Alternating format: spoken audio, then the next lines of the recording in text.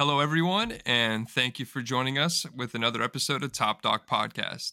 My name is Justin, your host today, and we have a special guest with us, Robert. How are Doing you doing? great, thank you. Good to be with you. I appreciate you for taking time for this. If you could introduce yourself and who you serve with, that would Yeah, be I'm great. Robert Scoggin. I'm the CEO for Top Doc Medical, a sister company of Top Doc RX and Top Doctor Magazine. And I served in the Marine Corps. I was a major in the Marine Corps when I retired, and enjoy working here at Top Doc Medical. I know you spent some time in service. Could you tell us who you were with and how many years you spent there? Yes, I went in 1982 while I was in college. I was recruited.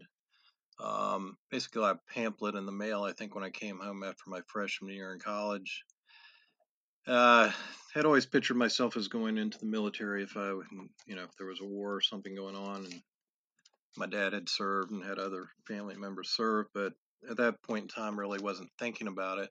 And anyway, I got the brochure, said I could go into the Marine Corps. I could be an officer in the Marine Corps because I was going to college, and it was basically it was one of the scariest things I ever thought about doing, and so I couldn't turn it down. So it was like I was going to kick myself the rest of my life if I didn't take on that challenge, and so that got me involved, and I got went to do medical stuff during that uh, enlist for the officer training, and that summer the following summer, did basically officer boot camp. It's called OCS or Officer Candidate School. That's in Quantico, Virginia. And then went back. So that was after my sophomore year, and then after my junior year in college, and went back again.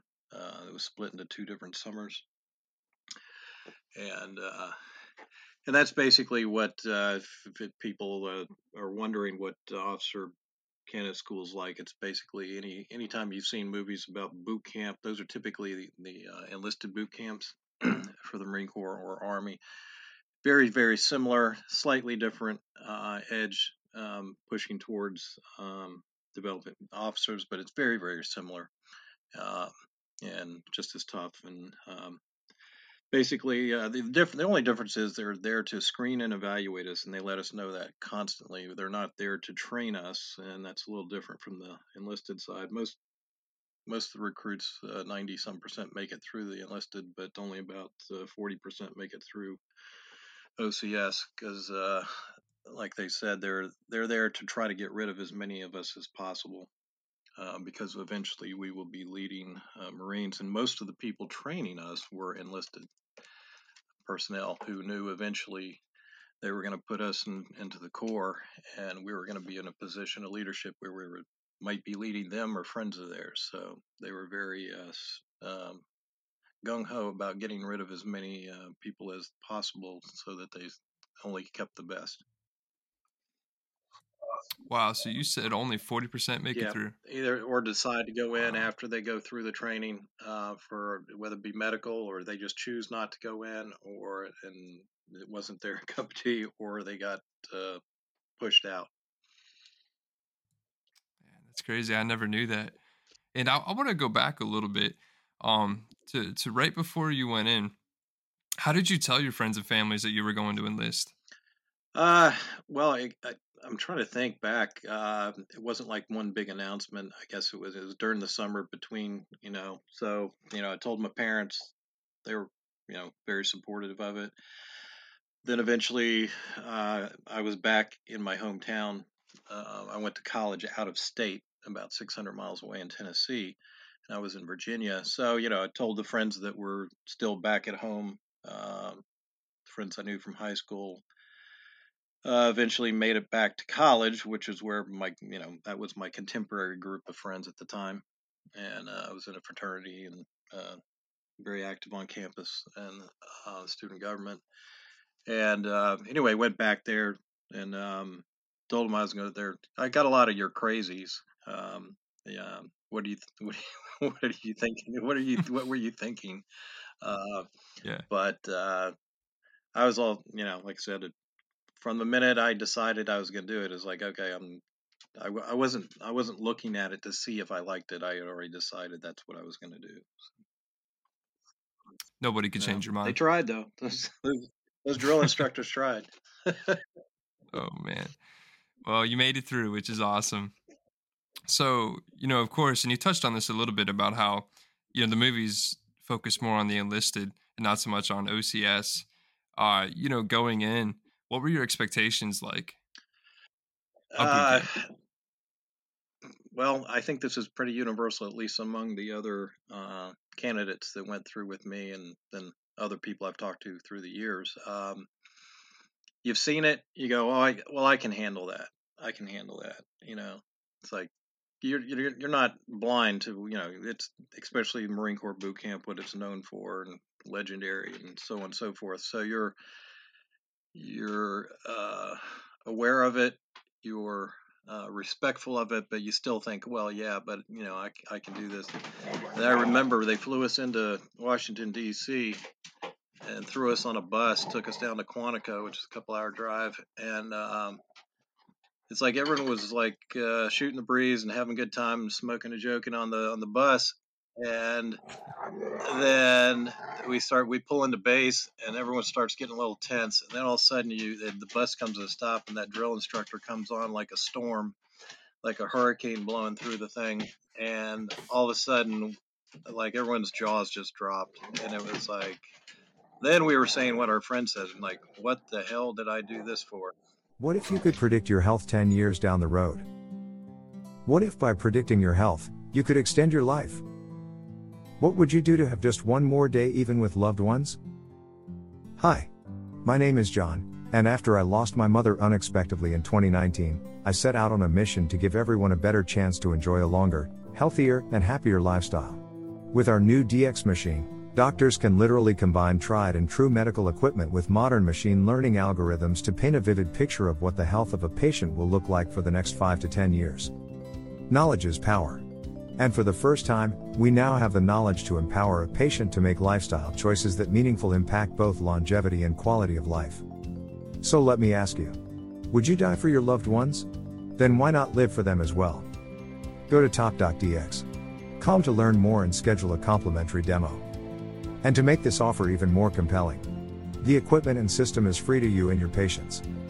This product is taking off fast, and medical practices that embrace it are outpacing local competitors. Don't lose any time scheduling your demo. Your practice may depend on it. But more importantly, someone's life certainly does. Great. Yeah. So I would love to ask, and you touched on it a little bit already, but as soon as you got off that bus, what was that experience like? Uh, just they had you going a mile a minute. Everything you did was wrong. Everything you did was crappy. Yelling, screaming, all the normal stuff. Herding you up in lines, sending you over here to pick up these supplies, get these supplies, sending you through the barber to get your head shaved, which is the strangest feeling in the world for the first time when you reach up and touch your head and it's bald, pretty much. Um, so just getting all your gear, and just a lot of standing and waiting and being yelled at, and then finally they throw you in these old. We were out at a camp on Quantico, Camp Upshur. It actually looked like, if you ever seen Gomer Pyle USMC, those Quonset huts. Hmm. That's what it looked like. It still had basically it was an unused base, but they were using it for training at that time. But yes, we go in those Quonset huts. Tell you how scared we were that night. So you got these are all guys. We're in anywhere from first to second year in college, so we're pretty much grown men, and Hmm. all leaders and all this stuff. And they had these fans in the Quonset huts, and no air conditioning, of course. But the fans weren't on. So finally, it's lights out. The drill instructor leaves, and all his minions, and it's just deathly quiet. We're all just exhausted, and our heads are spinning, and we're sweating to death. And not a single person got up during the night and turned on those fans because everyone was scared to get up. And yeah, and Really? then of course what happens in the morning, the DI comes in and yelling and screaming at us how stupid and how big of wimps we were because we didn't turn on the fans. Wow. But that shows you our state of mind, you know. For Everyone's sure, just yeah. laying there, just everyone's Oh, wide awake. No one can sleep. It's so hot, you can't breathe hardly, and no one will get out of their rack. nobody wanted to No one move. got out, and so Wow. they basically it's a lot of physical stuff, just like you would expect. You've seen, like I said, on TV or whatever. There's a lot of leadership. Basically they rotate you through different billets, as they call them. So the one every 2 or 3 days, you might be the platoon sergeant of your group, or you might be just a fire team leader. Further down. So you're playing roles. You might be playing the role of a private, a lance corporal, a sergeant, sometimes the platoon commander, sometimes a company commander. So there's like 4 companies training all at once together, and so they basically have the cadets run them. So there wasn't an actual platoon commander; it was always one of us rotating. One of the Yeah, but then you had cadets. the Yeah. drill instructors and etc. who were constantly evaluating and letting you know in your face how crappy you were doing. Oh, nice. That's nice Yeah, of them. yeah. There weren't a lot of Yeah. flowers and chocolates, and you're doing a great job. It was just basically yeah, I it's can basically imagine. put you under pressure. So they that's why nothing. A lot of guys, some of the guys that checked out, they were like, I don't understand why we're doing this. None of this stuff makes any sense. Like, what we just, we move this pile of crap over here. Now we're moving back over here or whatever, but it's actually more complicated than that. But it just seemed like a lot of nonsense. But the purpose of it wasn't what you were doing. The purpose of it was to frustrate you and put pressure on you and confuse you and see how you react. So they had you Okay. do a lot of nonsensical stuff and a lot of stuff that just seemed, and then that graduated over time as we had more training. It'd get more tactical and more in depth, but kind of the same atmosphere the whole time. For sure. And one thing I hear too with between Marine basic and officer training school is with the enlisted, they train you more to follow orders, not to think. But with OCS, they train you to think and to lead those that way. So is there a drastic difference in how they're training you and how they're treating you during that process? um, well, I think there is, I mean, there's a very, it's going to be a certain base commonality throughout the whole thing, because we're all being trained. The enlisted people who were trained at the exact same time I was were going to be in my platoon eventually, and we'd be accomplishing the same mission. But yes, there's different roles, and so yes, leadership was definitely emphasized, and that's what the focus is on. I've never, there are people who have done both, who've gone enlisted, they're prior enlisted, who gotten out and now, or went to college or what have you, now went into officer training. There's a few of those around, and they obviously had a head start when they went in. But having spoken to them, yes, it is different. But I never experienced it, so it's hard for me to compare the two, since I never got the exact training. So it's mostly secondhand information. But a lot of the details are the same. Cleaning your boots, cleaning your rack. Yelling and screaming DIs everywhere. Uh, but yeah, you're trained. They were being trained to be what they were going to start out as, which is private or lance corporal. Once they got in, we were training. Like I said, it would be years before any of us would be a company commander or something like that, or battalion adjutant or whatever. But you're training to do all those things during officer candidate school, because they're putting you in Right. those roles, that not only the role of a platoon commander, that which you would be once you got out, should you make it through, but positions that you may hold later. But you're also training as the enlisted man too. So again, every 3 days, one day I might be performing the functions of a lance corporal as a fire team leader, or I might be performing the function of a corporal as a squad leader, or might be the function of a platoon sergeant, which would be a staff sergeant level um, position. So it's quite a variety. Great. Thank you so much, Robert. And remind me, how many years did you serve? Well, I went in '81 and did my training during college for 3 years, and then once I went active duty, I was on active duty for another 4 years, and then another 3 years in reserve, active reserves afterwards. Wow. Well, thank you so much for your service. And during all that time, did you ever deploy? Yeah, quite a number of times.